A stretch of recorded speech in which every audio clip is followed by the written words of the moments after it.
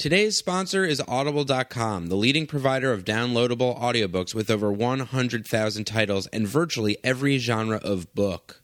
If you want to listen to it, Audible has it. Listen to audiobooks anytime, anywhere, on anything. Audible is offering It's That Episode listeners a free audiobook along with a 30-day trial. Go to audiblepodcast.com/Craig Rowan. Well, it's that episode, not that episode, not that episode. It's that episode. It's that episode with Craig Rowan. Welcome to It's That Episode, the podcast where I, Craig Rowan, invite a guest over to my apartment. We watch any TV show they choose, then we talk about it, and we talk about a bunch of other crap. Today I'm excited. My guest is hilarious improviser and writer from the legendary, classic, one of the best improv groups in the history of the world, some say, and everyone believes. The law firm is good friend Matt Moses. Welcome, Matt. Hey, what's up, Craig? How you doing? I'm doing great. Thanks for having me here. It's good to have you here. It's good to have you. We used to live blocks from each other. Yeah, not too far. This is the new place. I haven't been here yet. And you haven't been to the new place, so you can give a compliment. I mean, I think it's great. He's only a block away from the park. I'm trying to not say precisely. Don't give like a latitude longitude, but okay. You're welcome to 35 degrees north by northwest. But it's so great. What a great neighborhood. Thank you so much. And that's the real reason I brought you here, was just to brag about Park Slope, baby. There's another clue. Though I did read today, because you're in, I guess, Carroll Gardens, but Cobble Hill, they both feel the same thing, right? That Mike D lives in Cobble Hill. Does he really? From the Beastie Boys. Well, look at that. Yeah. And the park that is named after Adam Yauch that's actually in Brooklyn Heights, but it's pretty close. Right. So you can visit it. MCA, who passed away last year. Right. He's been memorialized in a park, which I think is very nice. He was a student at my high school, so he's one of our illustrious alumni. We brag about him, as I am doing now. Yeah, and did he ever give anything back to the school? Never. Okay. Nothing. No, never came. Well, I feel like he went to college, I think. He wasn't a dropout from high school. He went to it's not Brown, but some sort of just liberal arts college. I don't know if he graduated from there. I used to be a huge Beastie Boys fan. Were you? Yeah. So I should know this, but I don't know.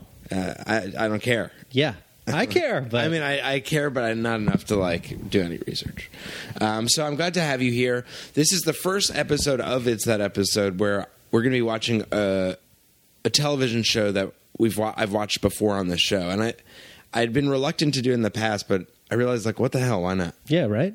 Yeah. Come on. It's a different episode. It's a different episode. Last year, Sue Galloway watched Season 1, Episode 1, the pilot of Cheers. And we're revisiting Cheers today, and why don't you tell us what we're watching? We are watching the end of Season 10, which is a two-parter called An Old-Fashioned Wedding. It is Woody's wedding. It's Woody's wedding. This is from Season 10, so if you don't know, there are 11 seasons of Cheers. This is the penultimate season, the penultimate season finale. Yeah. The other one, no, and the other season was a series finale, so maybe it was the last season finale. The last season finale, if you don't count. Yeah. If you don't count 11, which you would. Right. So why did you choose this episode? Why did I choose this episode? Okay, well, I'm a playwright also, and I had a reading of a play recently, and people were talking to me about, you should just bring out the sex farce of it more, make it more of that. It just feels like what it wants to be, so let it be that. So I was Googling sex farce, and this episode came up as an example of a sex farce, and I was like, I should watch it. Oh, let me watch it with Craig. Wait, so did you Google sex farce? I did. I was like, well, what other examples, what plays or TV shows that I should look at? So why don't you, I guess I know what a farce is, but how would you describe, using maybe your experience from writing what somebody called one, how would you define a sex farce? Well, I would say it would include elements like mistaken identity, really almost unbelievable coincidences. Sort of a comedy of errors of sorts? Yeah, that's a great way of explaining. And which is interesting because sometimes I feel like one of the most recent comedy of errors that I really enjoyed when it came out, but I sort of can't watch it anymore, was Meet the Parents. the first one, because when you get really into the comedy errors, as a viewer, sometimes like, oh my god, like how can you keep you know what I mean? Right, You're like, right. It hurts. It hurts. It presses the believability. Yeah, I guess it's like the first time you watch it. I guess I've watched. I mean, let me just say, Meet the Parents top movie ever. I don't know. Sure, I mean, I think it's good. I do like it. No, it is good. I'm making fun of it now, but it was a good comedy. But yeah, there's something like cringy about sometimes when it gets into that territory. So, so what did you, when you researched this, you saw Sex Farce, you saw this, so you thought this might be a good reference point for you? Yeah, I thought it would be worth watching, and I love Cheers, as we all do. Did you watch it when it was on TV? I did, but I mean, I remember being like a kid and being in my bedroom, and like if I heard Cheers come on, I knew like, oh, I should be asleep now. Like I should have fallen asleep already. But I would sometimes sort of peek out the door and watch it. Yeah, and I'm interested to see because last year I watched a couple episodes of Cheers, including the pilot episode for the podcast, and this is like 10 years later. So I'm interested to see, especially with, I mean, Cheers is one of the most successful sitcoms ever.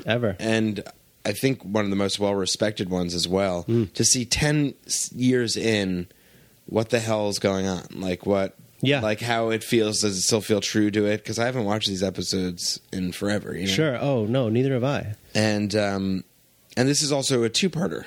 This is a two-parter, which was another thing I thought was kind of interesting, because you don't really see that much on TV anymore. Or I don't think so, at least. I'd say at least in comedy, in sitcoms, I don't think you would usually. No, I mean, it used to be a thing where it would be like, to be continued. Yeah. Oh, what's going to happen? Is Mallory going to still date Nick? Yeah, right. You know? Yeah, it's definitely one of those things where you see the music swell up and you see the to be continued. You're like, oh my God, whoa, I'm going to have to watch next week. Yeah. Maybe they became so overdone that like audiences stopped falling for them. I guess, yeah. But who knows? Maybe because people watch sitcoms even more so nowadays out of sequence. Right. That's true. Yeah. Now, I also have to say the name of the episode is, let me just get it up here. Whoops. We're getting some difficulties. The name of the episode is... The wedding episode? It's called, this is taking long, An Old-Fashioned Wedding, Part 1 and 2. Yes. And I have to, because it's topical, say that Please. I was recently married. Yeah, that was the last time I saw Craig, was at his wedding. At my wedding, about 3.5 weeks ago. And then you're going to get married. I am. I'm engaged. Yeah. You're engaged to get married next year. So also, this could be interesting to see from my experience as being a wedded man and having a wedding, and your experience working towards a wedding. You could give me some advice. I can give you a lot of advice. Is this true, what we see? Is this what's going to happen? Right. Well, yeah, and I'll know. I mean, I don't know who... So it says, in the synopsis, it says, Woody and Kelly experience last-minute trepidations about getting married, but this doesn't stop them from a bit of prenuptial hanky-panky. Ooh. Wow. Whoa. Well, I don't remember. I don't know who Kelly is. Do you know Kelly? Do you remember? I mean, it's Woody's wife. Well, right, sure. But I remember her as being sort of very innocent, like an ingenue kind of character. I mean, obviously Woody was too. So she's a sort of female Woody, from my memory at least. Right. Yeah, I guess that's a good like sitcom thing is you like pair the idiot with another idiot. I think so, yeah. And since for those who are keeping tally as a podcast listener, in the first season when I watched Cheers, Woody didn't exist as a character. It was Coach was the bartender, and he was Sam Malone's one of the coaches for his professional baseball team, and he was also dumb. And I think the actor died. He did. I mean, I remember Coach dying. That was a really sad episode. I didn't realize that he had coached Sam, though. I think so. I think that was the joke of it. Like that was his like. And they both end up working at a bar. That's so sad. Well, I think maybe Sam. Yeah, that is funny to think like about it. Professional baseball players. Well, I just watched this to sort of get off topic, but it's interesting. Is I just watched this documentary. That's not a great documentary, but ESPN's 30 for 30. It's like they have 30 documentaries by 30 different directors, and there was one called Broke, and it's about how I don't know if this is the right number, but like 70% of NFL players like go broke within like 3 or 4 years of, Really? you know, because they don't know how to manage their money. They have all these investments, and one of the things that sports players do is invest in like restaurants or bars or Which are probably car a bad washes. thing to invest in. I'd say they're probably on the yeah, exactly, because like most restaurants fail in general, and then if you have zero experience or knowledge of it, which probably a professional sports player who's been playing sports exclusively since age 4, Bad idea. it's a problem. Except for Michael Jordan Steakhouse. Best steak I've ever had. Yeah, really good. Also, there's a Wilt Chamberlain's restaurant I've eaten at. Really? And Also a steakhouse? they have spaghetti? I don't. Yeah, it's Will Chamberlain spaghetti? It's only spaghetti. I don't know if I've ever eaten at any other sports player. There's Charles Oakley Car Wash on Post Road in Westchester, I didn't know. but that's been a car wash since he was on the Knicks, I think. So It's worked out. I think it has. Who knows? It might just be a front for a meth ring. Money laundering. But yeah, so maybe that's how Coach and Sam ended up in the bar. But it seems like I like that backstory. yeah, it's a good backstory. Yeah. I'm going to put it on there. Yeah. So anything you're going to look out, especially since you're writing towards a potential sex farce, anything that you're like thinking about?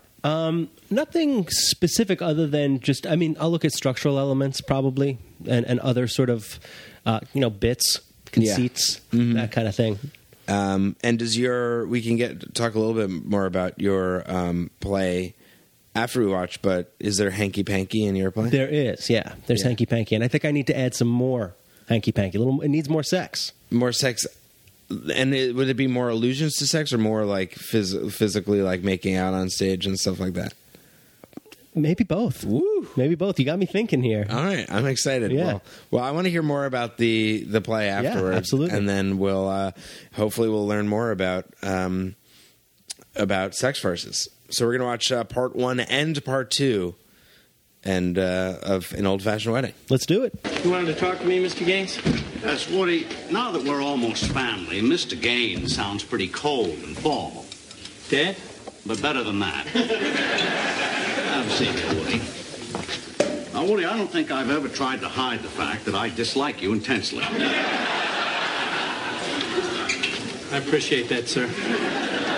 The only reason I've accepted this union is that my daughter loves you so very much. Oh, I know she's had other suitors with better backgrounds, but they all had one thing on their minds. They couldn't keep their hands off my little girl, and I hate that. But you, on the other hand, have always seemed to respect and love my daughter.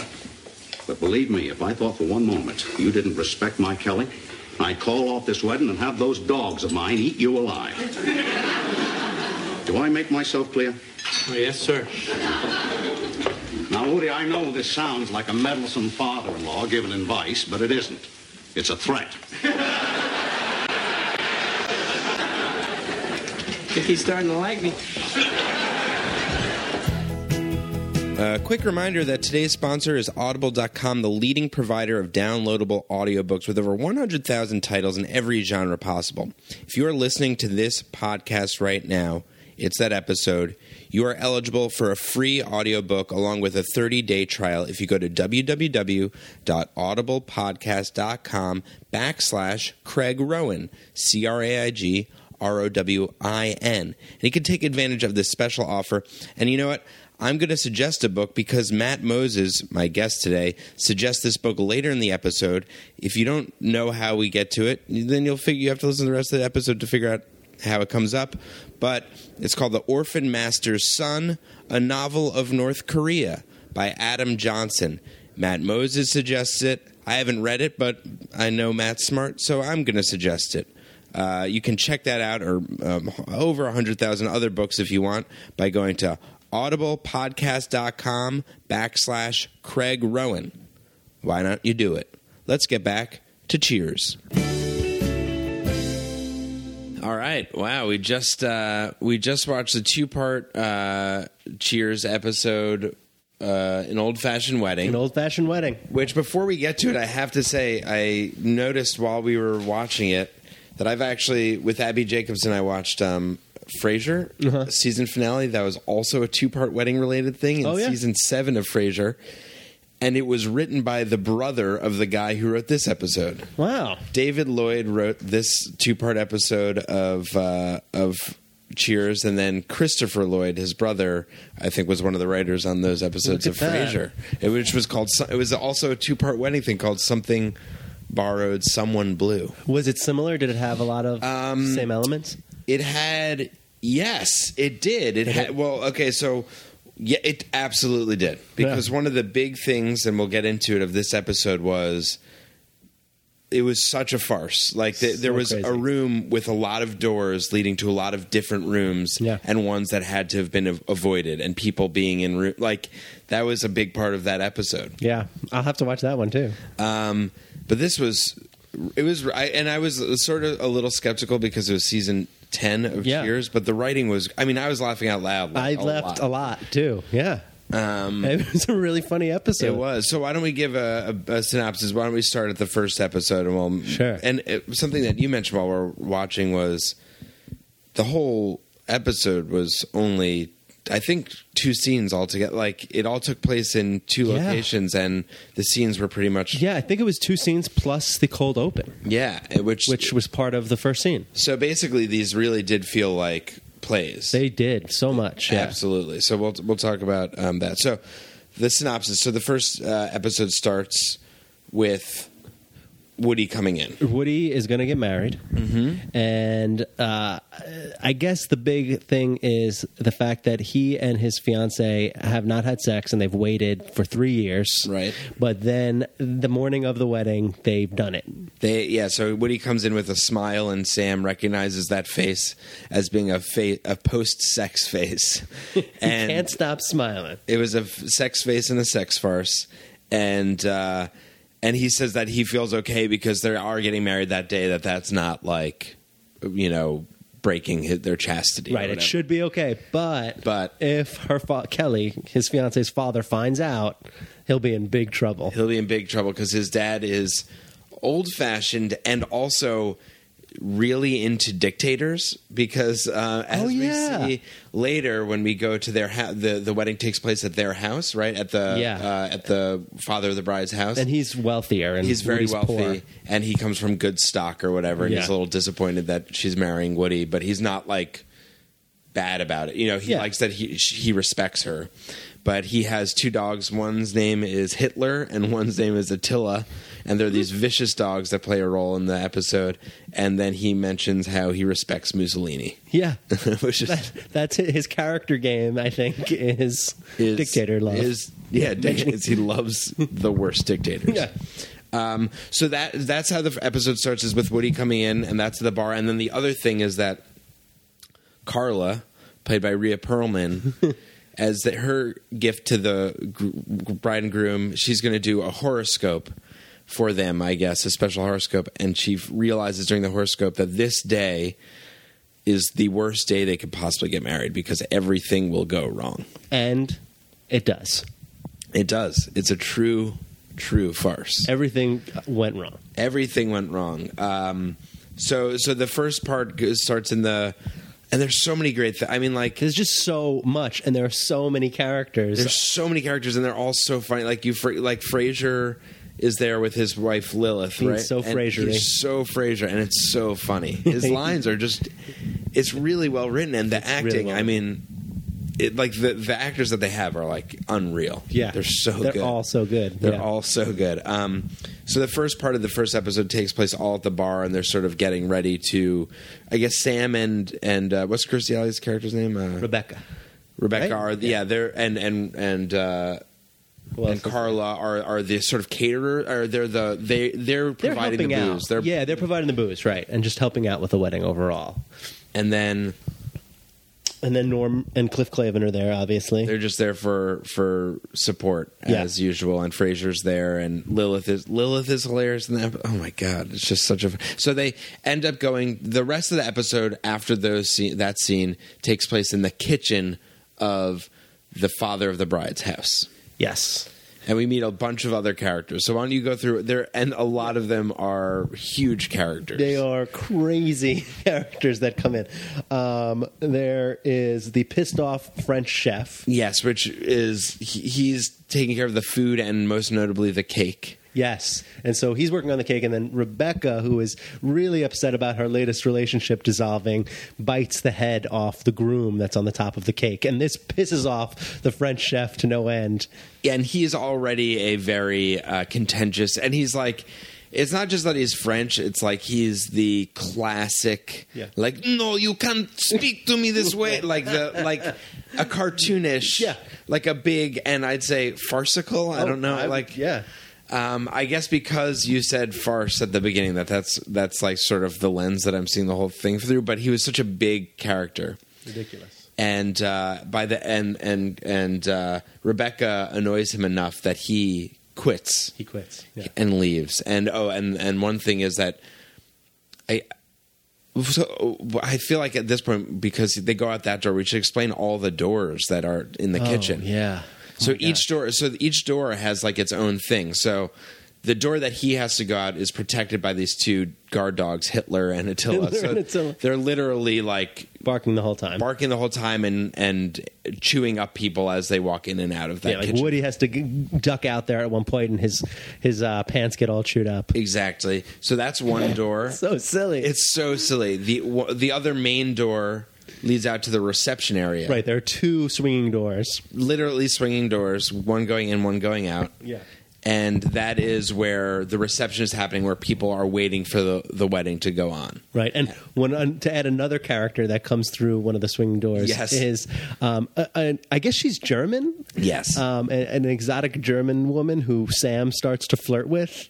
And she's like fully game, like right away. She's just like a sex pot. And she hands him her pantyhose at one point. Which I don't like really think of pantyhose as being like a sexy thing. It was. I think they were in the 80s or early 90s. It was 1992. Like, she's got legs. She knows how to use them. She's got legs. That's it. Tina Turner style. Yeah. Didn't she do pantyhose commercials? I think so. So she's the German. So that's the other door, is where the sexy German woman comes in, and she flirts with Sam and makes huge sexual advances with him. Instantly. And then as she's walking back out the revolving door, she sort of as an aside mentions that she's married. Right. And then later on, her German-speaking husband, who doesn't speak any English, comes in full like military regalia with a sword. And is yelling at Sam. And then Sam gets out of it by Frasier speaking a bit of German to him.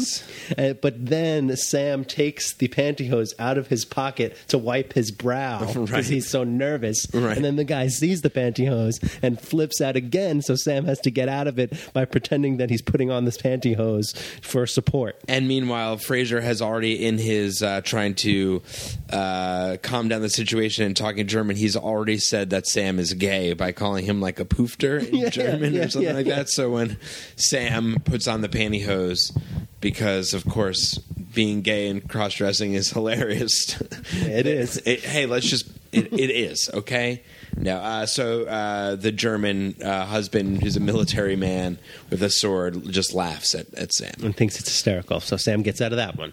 So that's one. That's the other door. There's the dog door. There's that door. Then there's the dumbwaiter door. Dumbwaiter, yeah. Which is, so we can get into some of the other characters. Yeah, the story with the dumbwaiter involves the minister who dies at the end of the first part. And that's what is the cliffhanger to the first one is actually really weird because, I mean, every character that we meet that is not part of the Cheers crew is a very heightened character, like a very character, like a ridiculous one. Yeah, I mean, he comes in and Craig and I were just laughing instantly. We're like, what the hell is this kid? He's like, really? I forget what his accent was because now there was another. It's like old man accent. It's like fake old man. Hey, rah, rah.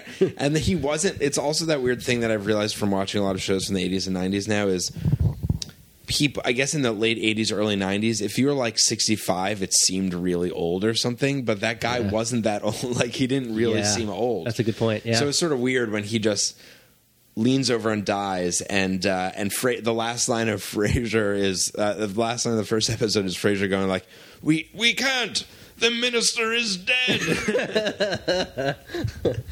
Yeah, it goes. button, blackout. Such a great blackout. Yeah. So then the dumbwaiter is used for him. To hide the dead minister, because that's part of the hijinks of the whole beginning of the second half. Actually, the dumbwaiter is used for something before I just remembered, What which else? is that the other running thing, the big running thing that we already mentioned is that Woody and Kelly have already had sex once during the day, but they can't keep their hands off each other. And of course, if the father of the bride sees them together in the kitchen and knows that they've seen each other even, he'll be furious. Right.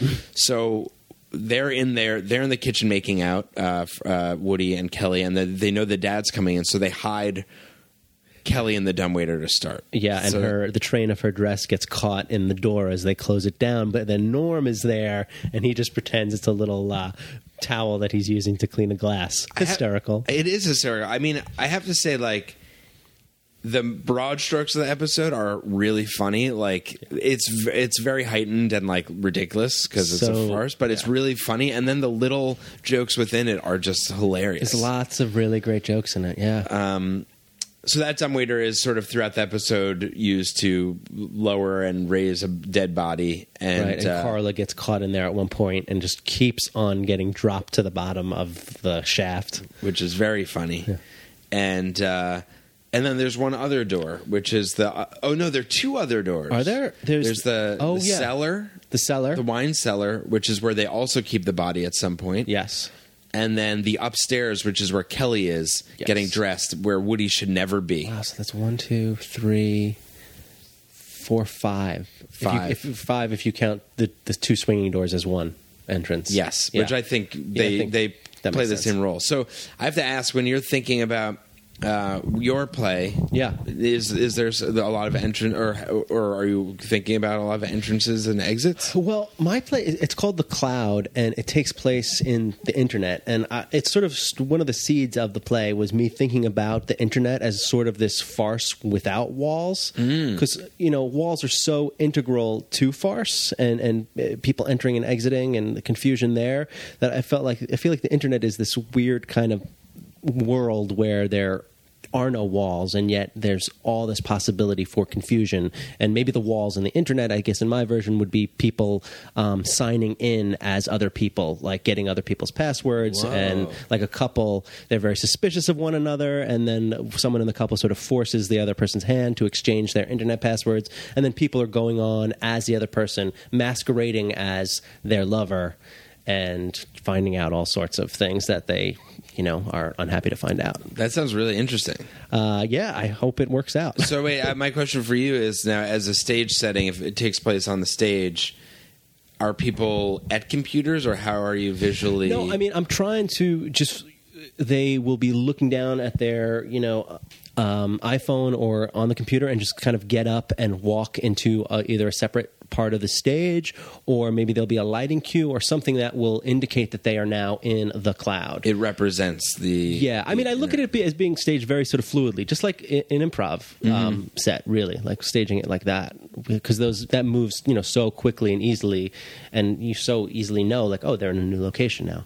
That's great. I hope so. That sounds really interesting. I mean, it sounds like a cool sort of world to play around with. Yeah, and I had set up this whole conceit and wrote the play, and then I had this reading, and it was really like, oh, okay, the conceit works. I should just kind of run with it. I don't need to explain it anymore. Mm-hmm. So now in this next rewrite I'm doing is just trying to have more fun with it, kind of. Did you, after having Googled sex farce and finding this episode of this show, was there anything that jumped out at you that you think could help you, or that you realize is something that, like, some thing that you liked that you think might be helpful?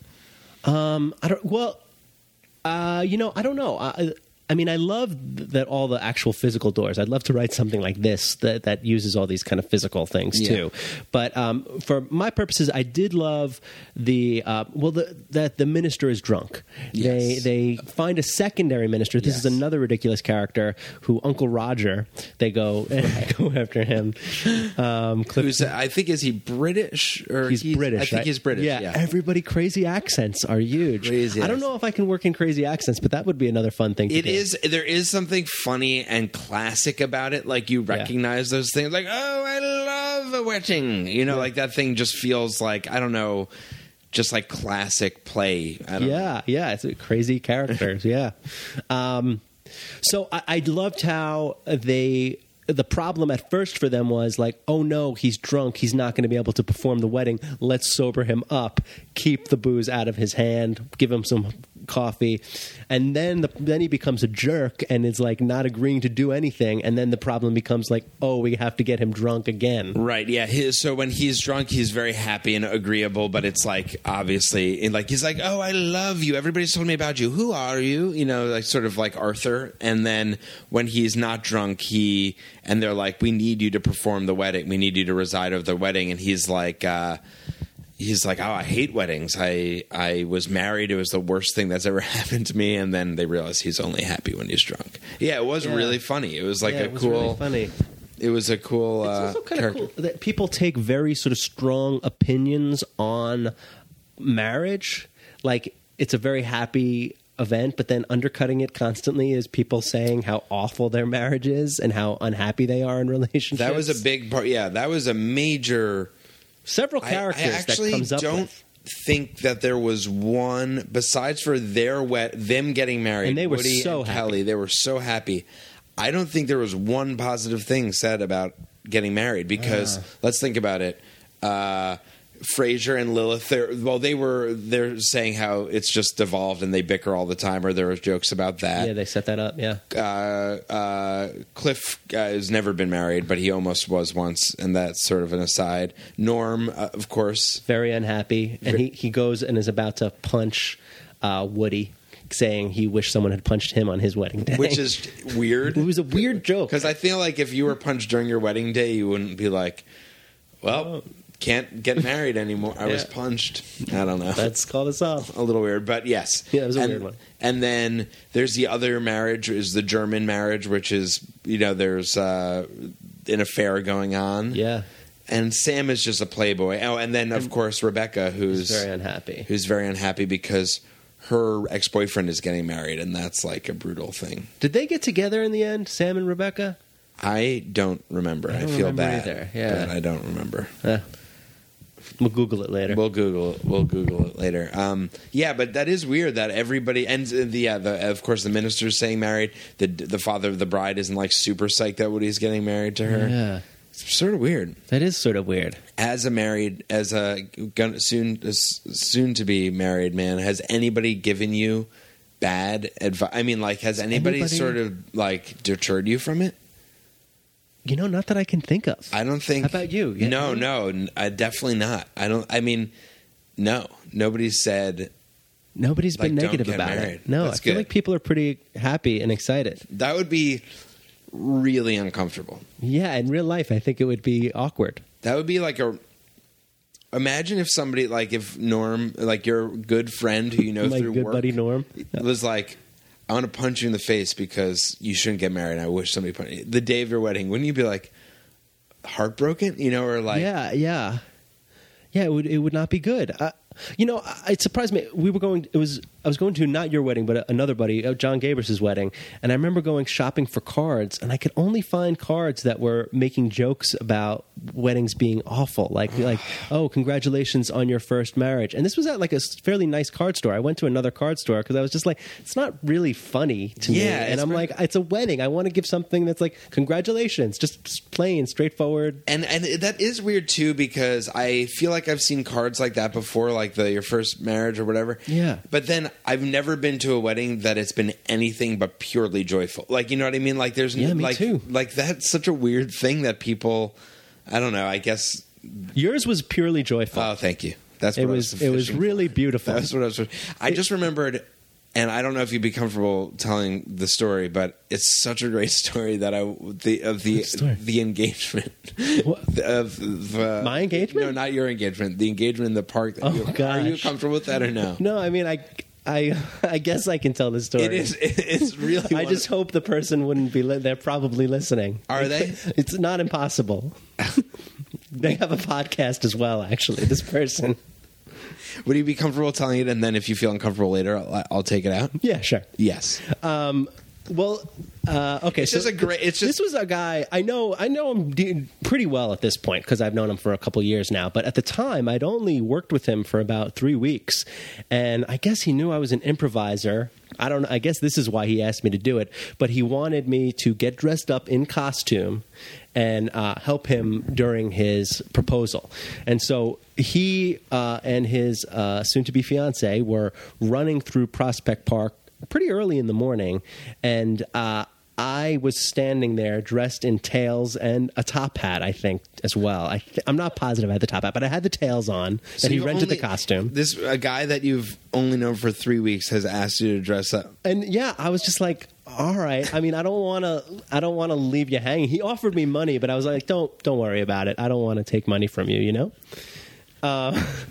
Well, so I forget the actual details, but I think it was something to do with some classic work of literature, like a 19th century thing, and that's why I was dressed for the 19th century. I had some sort of scroll that I read to the woman who he was going to propose to that was, I guess, coming on to her in a very sort of So they classic were way. running in the park. Yeah. You guys were there. Yeah, I mean, it was me and another guy. Another guy was also dressed up. He luckily was the first person that He they was the encountered. buffer. He was the buffer. They encountered him, and he sort of said something to her that was, I forget what it was, and then they ran over, and I said something to her, and then he was like, did something gallant like, no, let me do it. And he took out his own scroll and got down on one knee. And I kind of like, all right, let me give them a moment now. And I moved off to the side and they proposed and he proposed. It's amazing. Yeah. It's amazing. I think proposals, there's so many good, like to do it in a like elaborate way is just such a interesting, like it's, I know. And to do it publicly, I have to say, it would be something that I didn't would do it publicly, Well, you did know you? what? I did do it on the street. Did you? Okay. I did do it on the street. Was it an empty street? It was, I think so. Yeah, I was actually really glad because it was at night and it was near where it was outside of the apartment that Meryl lived at when we first met each other. But I was glad that nobody like walked by while it was happening, because Yeah. I feel like I mean, just personally, I'd be super awkward. Yeah, me too. I felt like a very private thing. Yeah. I mean, ultimately, that couple, they did have their own private time and they got Right. engaged. But yeah, I would feel uncomfortable. I thought of various ways of doing it, but I was like, no, let me just do it simply and sort of genuinely, earnestly, and did it at our apartment. Yeah, I think. I mean, hey, listen. There's no wrong way to eat a Reese's. Let's be honest. That's true. You know what I mean? That's and true. Proposing is the equivalent of eating candy. Yes. Even if you're a vampire and you just put 2 holes in it. Yeah. Yes. That was a commercial. That was one way of doing it. That was one of the more notable versions of that Reese's commercial. So in life, weddings always joyful. In TV, Your wedding worked out. Did it go off without a hitch? the only potential disaster wasn't really a disaster at all, which was, well, first of all, the weather was raining the day of, but that's, neither here nor there. Yeah. But I live so close to the venue, but we got a car because it was my now brother-in-law and I ordered a car like a week before because I thought it would just be the easiest way to do it. And then like 15 minutes before they were coming, they're like, we're going to be a little bit late. And Arecibo? Was it Arecibo? No, it wasn't. I ordered like a classy car company, like Classy. a classy, because I thought like, and I didn't like get a limo or anything. Sure. I wasn't like Black car. Yeah. and just to be nice. And then 10 minutes after the original time, I was like, I just want to check in to see where they are. And I called, and they're like, we're in Lower Manhattan, and there's a lot of traffic. I was like, this is my fucking wedding day. Jeez, but what the thing is, jerks. I'm so close to the venue, so I wasn't like, I was just freaking out just because it's the day of the wedding, What did you do? Did they come? So I ended up being like, just hanging up the phone with them immediately, like literally in the mid-sentence. Nice. And then calling Ari Siba. Nice. And they came in 5 minutes. 5 minutes. In a gold minivan. That's beautiful. Beautiful. And then you hopped in the dumbwaiter. Hopped in, and I gave the guy a big tip. That's beautiful. Yeah. It all worked out. That was the only potential hitch. And then it also took I don't know if I mentioned this on the other episode, but my brother and my stepbrother, why do I keep saying stepbrother? And my brother-in-law, half an hour to tie our ties. We couldn't figure. What kind of tie did you have on? I had just a regular tie, but I wanted to do a double Windsor. Oh, jeez. This wedding in the episode, to get back to it, is obviously a black tie wedding because they're all wearing tuxedos. Yes. What's your thoughts on black tie wedding? I think, if you're going fancy, go black tie. Are you thinking of that? I don't think so, because I think we're going to be doing it in Arizona, where my fiance's family all lives. So it'll probably be, and we might want to do some stuff outside. So I'm just imagining it's going to be a little bit less formal. Yeah. I think it's going to be traditional, right? That's one of the styles. There's traditional, black tie, formal. Maybe is that the same? Yeah, we couldn't really figure out what to write on the invitation, so we didn't write anything. No. About. It's a wedding. I think with black tie, you look good. You look great. Oh my God, I'm getting so many great. You wore a great suit. Mel looked beautiful. It's funny too because I've been pre-recording a bunch of episodes of this podcast. Sure. This will be air much later than it's recording, but I've been recording a bunch this week, so it's for every week it's going to seem like I'm still talking about my wedding a lot. I mean, it's a major life event. It is a major life event. There's nothing wrong with talking about it. It's supposed to be the most important day of your life. That's what... It was the best day of my life, I'll say that. That's what they... Yeah? Yeah, absolutely. Wow. It was the best day of my life. I have to ask you this, based on this show, have you ever met anybody... I don't know if I've... Because they're talking about chastity. Anybody who's never had, who's been saving themselves. Well, me. For one. Right. To my in-laws. But aside from myself, I don't know. I can't think of anybody. Now, here also with the episode... Not of our generation, at least. When he said... When Woody came in, he said he's been chaste for 3 years with her. Right. But it didn't say that he was before that. But he also said... It was funny. He was like, now I understand all the jokes I've been hearing at Cheers for the last... It seemed like he had lost his virginity. But he didn't get those jokes from the first times he's had sex. Well, had he had sex before? I'm saying I don't know. I'm saying I don't think he did. You don't think he ever? Yeah, that's what it made sense. But when they said 3 years, I was like, had he had sex? But no, you're right. He's a farm boy. He is a farm. He is. It's so funny. His character, the writing they did for him. There was that one joke about. There were two. There was one great line that Kelly said where he said that she's talking about when she was born, how she was 7 pounds and she had a little birthmark or whatever. And she says, now that little girl grew up and got it on with the woodman this morning. It was just so funny. That was really funny. And then Woody's sort of go-to joke or his game is that he's just a dumb, he's sort of like a, what would you say, like a hill person? I don't know, yeah. I don't know if he's I call from him the hills have eyes. He's a farm boy. He's from the hills have eyes. He's a farm boy, but he really dumb, innocent, it joking and innocent. But he says that somebody, but also the portrayal of his family is that his. They talked about how he could never have sex before his marriage because of when his cousin checked into a hotel with a cream separating machine.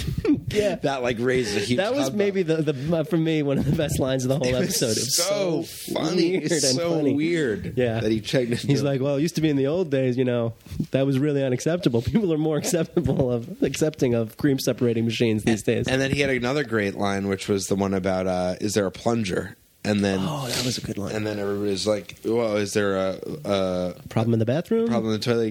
He's like, "No, my cousin Jeb, I don't know the cousin's name, left his wooden leg in the bus, and he really wants to dance."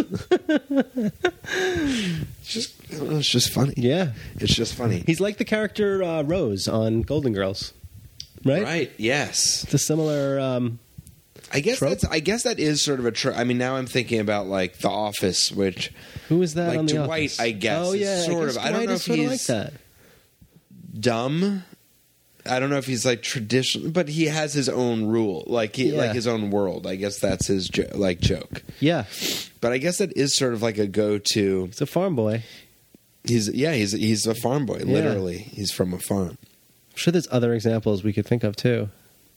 Nothing's jumping out at me. Joey Tribbiani, right? Joey Tribbiani from Friends. He's not a farm boy, I guess, but he's like the dumb friend. Right. Kramer. Is he from Brooklyn? Joey Tribbiani? I'd assume so. Yeah, probably.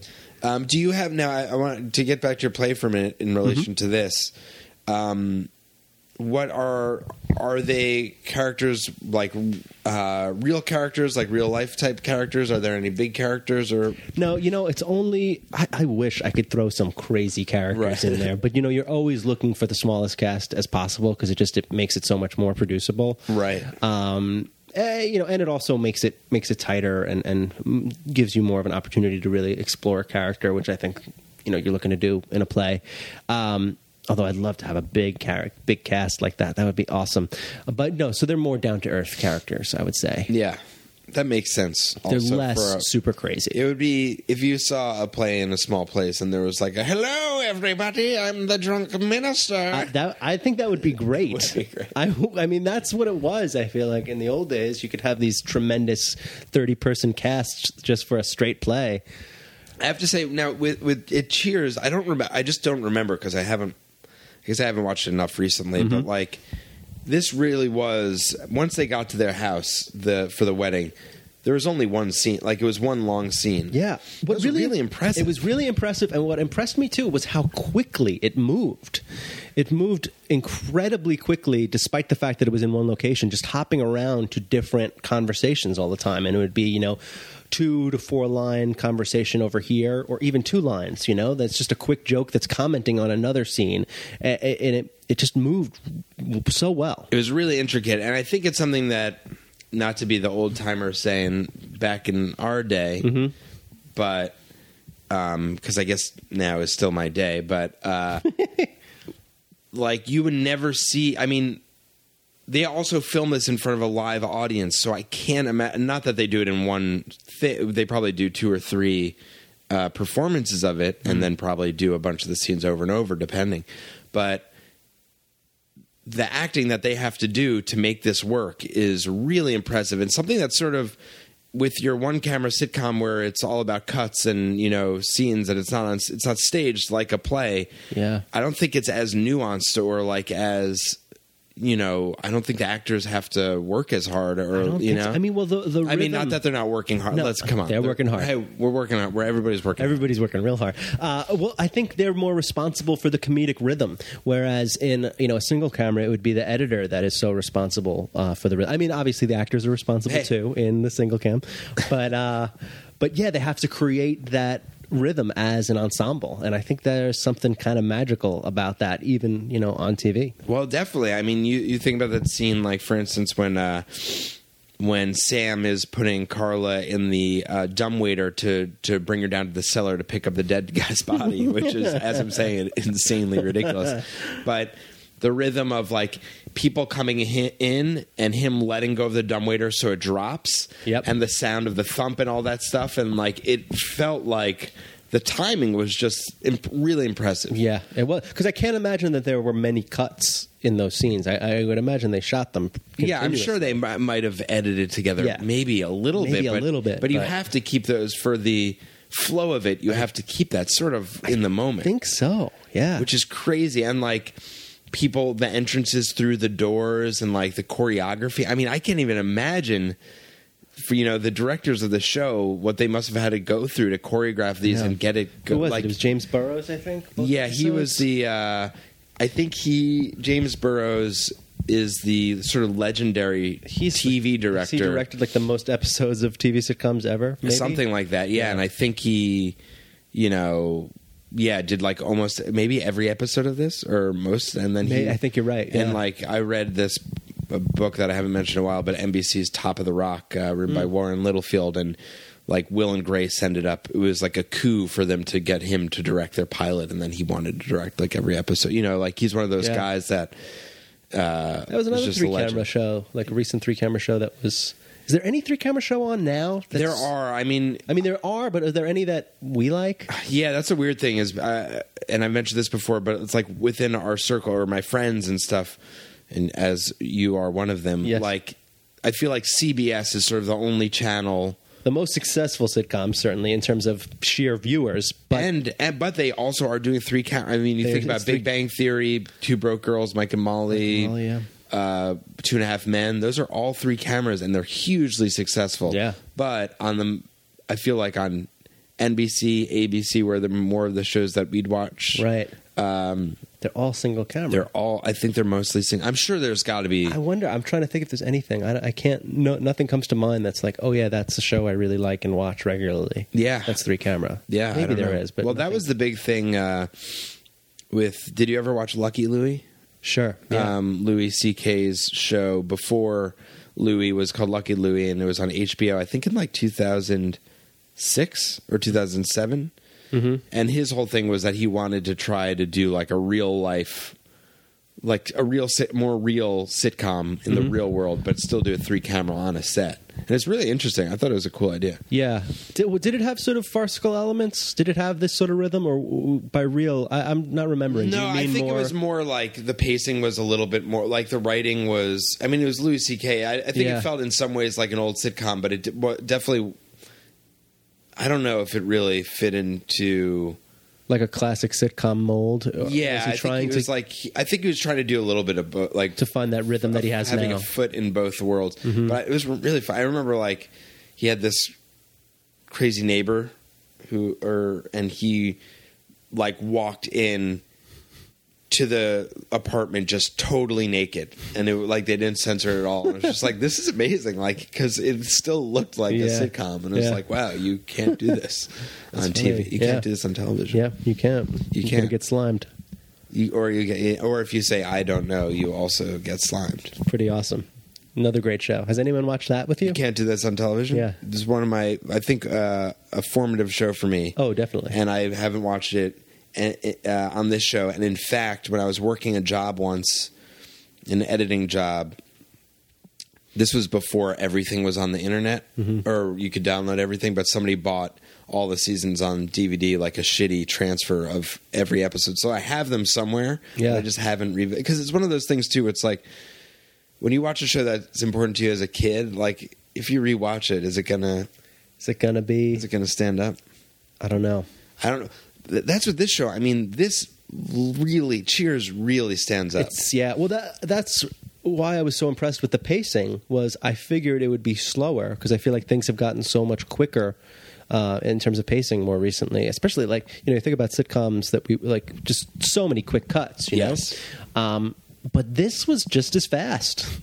Yeah, it faster than many things. And comparing it to the first episode, which I watched on this, I think that was a little bit slower, but the jokes were so good and well crafted that it didn't feel slow. This was definitely I mean, with everybody entering and exiting, it was pretty amazing. I mean, because you had all those kind of farcical bits, plus all these great, rich characters that have these awesome character games. Lilith going off and performing. Oh yeah, that was a great thing. It was like that Lilith, and I sort of forgot what Lilith's character was like, besides for being like drab or whatever.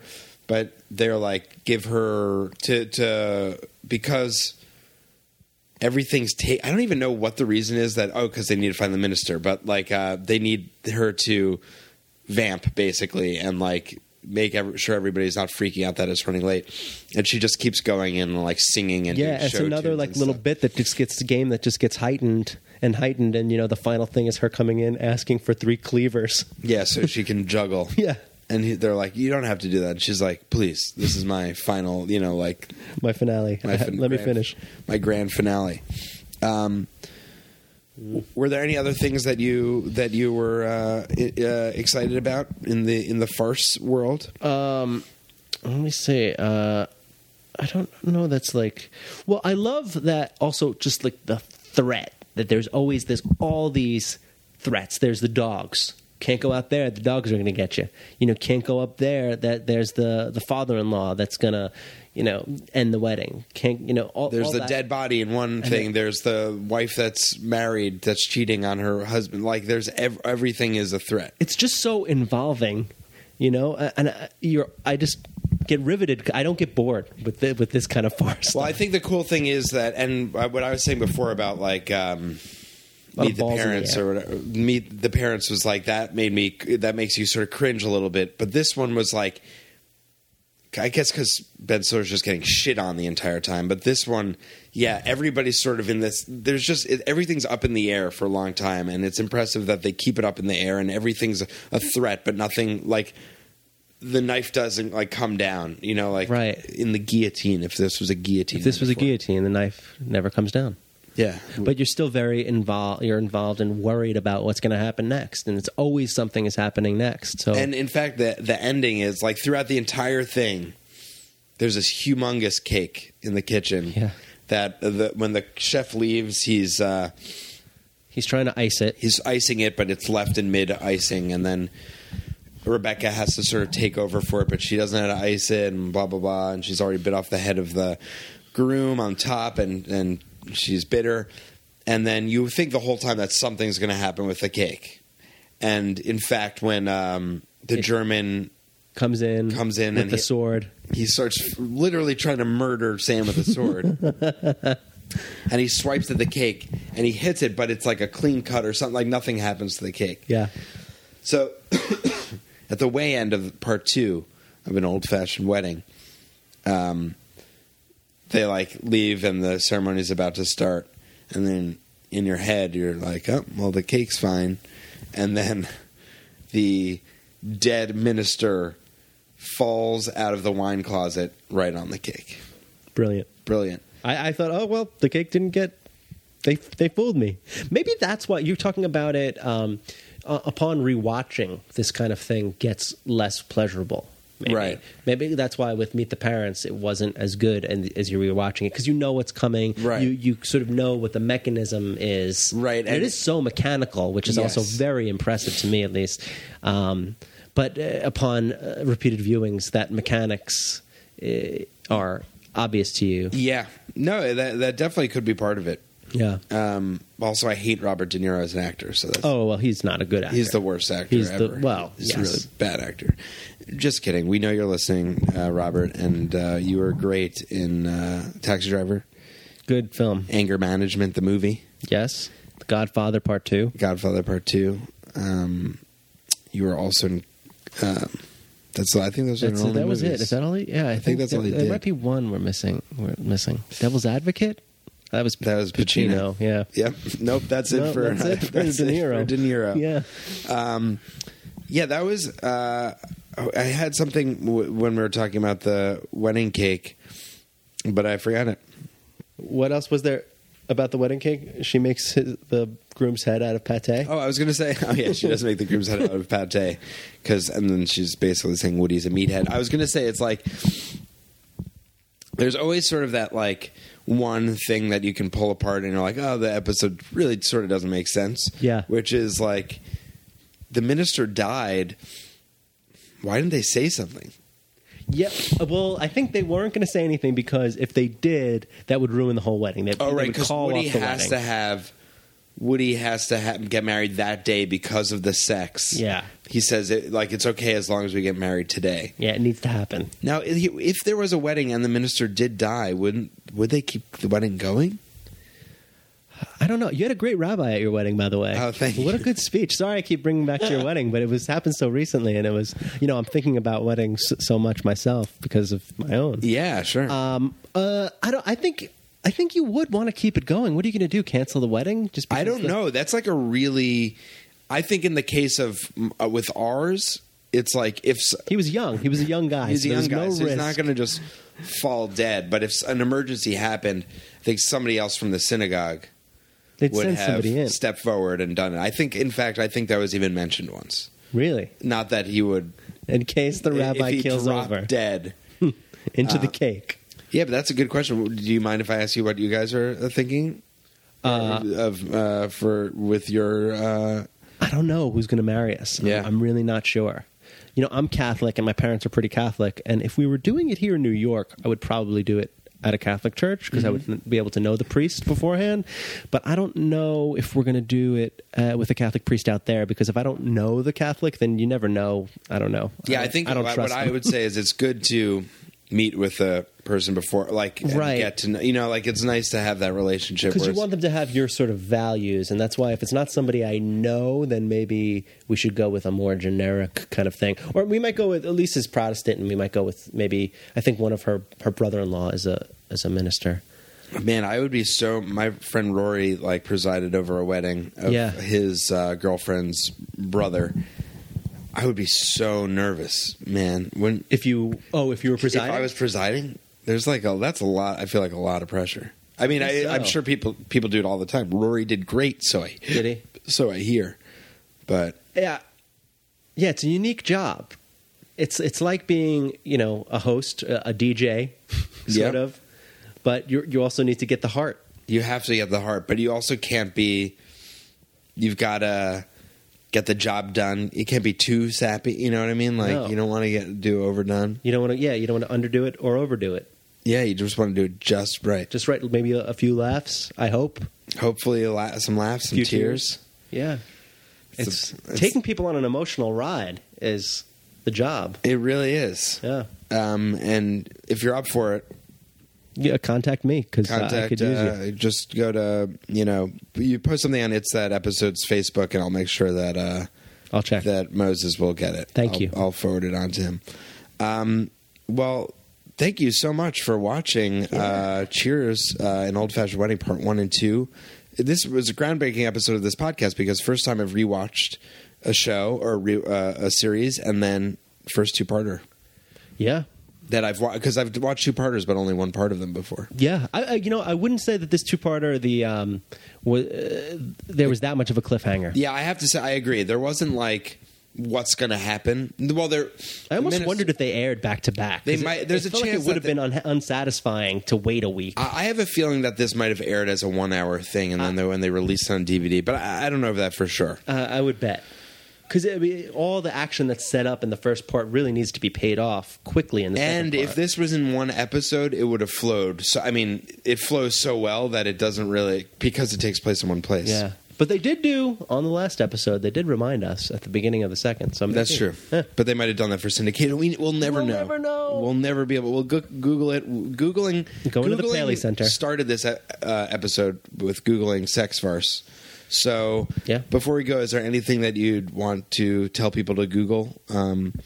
Anything that people should Google? It can either be a plug, or you could just tell people to Google something that you found interesting in the past. Wow. Like anything that I found interesting. Yeah. I mean, and I've been reading a lot about North Korea lately. There's a great article in GQ about the Dear Leader's sushi chef. Did you read that? Really amazing. Amazing. And now I'm actually reading the novel that the guy who wrote that article, he wrote this amazing novel called The Orphan Master's Son, and it's all about North Korea. But anyway, I would Google that article. That article is great, and if to maybe even pique your interest, I can say one specific thing, which is that the sushi chef was Kim Jong-il's personal sushi chef. Yeah.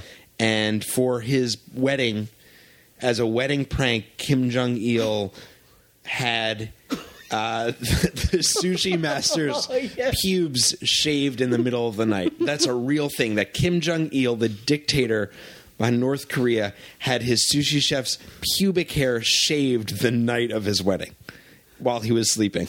What a prank. That's a real thing that exists. And then also, I'm going to just jump on top of that because North Korea is, of course, very interesting. There's a graphic novel called Pyongyang, and it's, I believe that's the title of it, and it's about a graphic designer or an animator who a Canadian animator who has to go to North Korea for like 5-6 months or like 5-6 weeks or something to oversee an animation project, and it's all about his experience there behind the Iron Curtain, if you will. Sure. And it's really interesting. Yeah. Really well done. So I'm glad we talked about that. I'm glad we connected over it. I'm glad you read that article too. What's the name of the book again? That you The Orphan Master's Son. I'm only about halfway through, but I recommend it. I'll lend it to you if you want. I'm gonna look. This show is. I would love to borrow it. Sure. This show isn't just about TV. It's about culture and education. Yeah, absolutely. Well, thank you so much, Matt. Yeah, I thanks for appreciate having me. it. This was a blast. And Watch that episode, everyone. watch that episode. The two-part was great. It's a great one. Enjoy it. I'd like to thank my guest, Matt Moses, for stopping by and watching a two-parter of Cheers. It was a ton of fun, and I'd actually really suggest you watch it. It was a really fun show to watch. Please check in back next week. We'll have another great show. If you're a fan of the podcast, you can follow me on Twitter at Craig Rowan. You can like us on Facebook. It's that episode.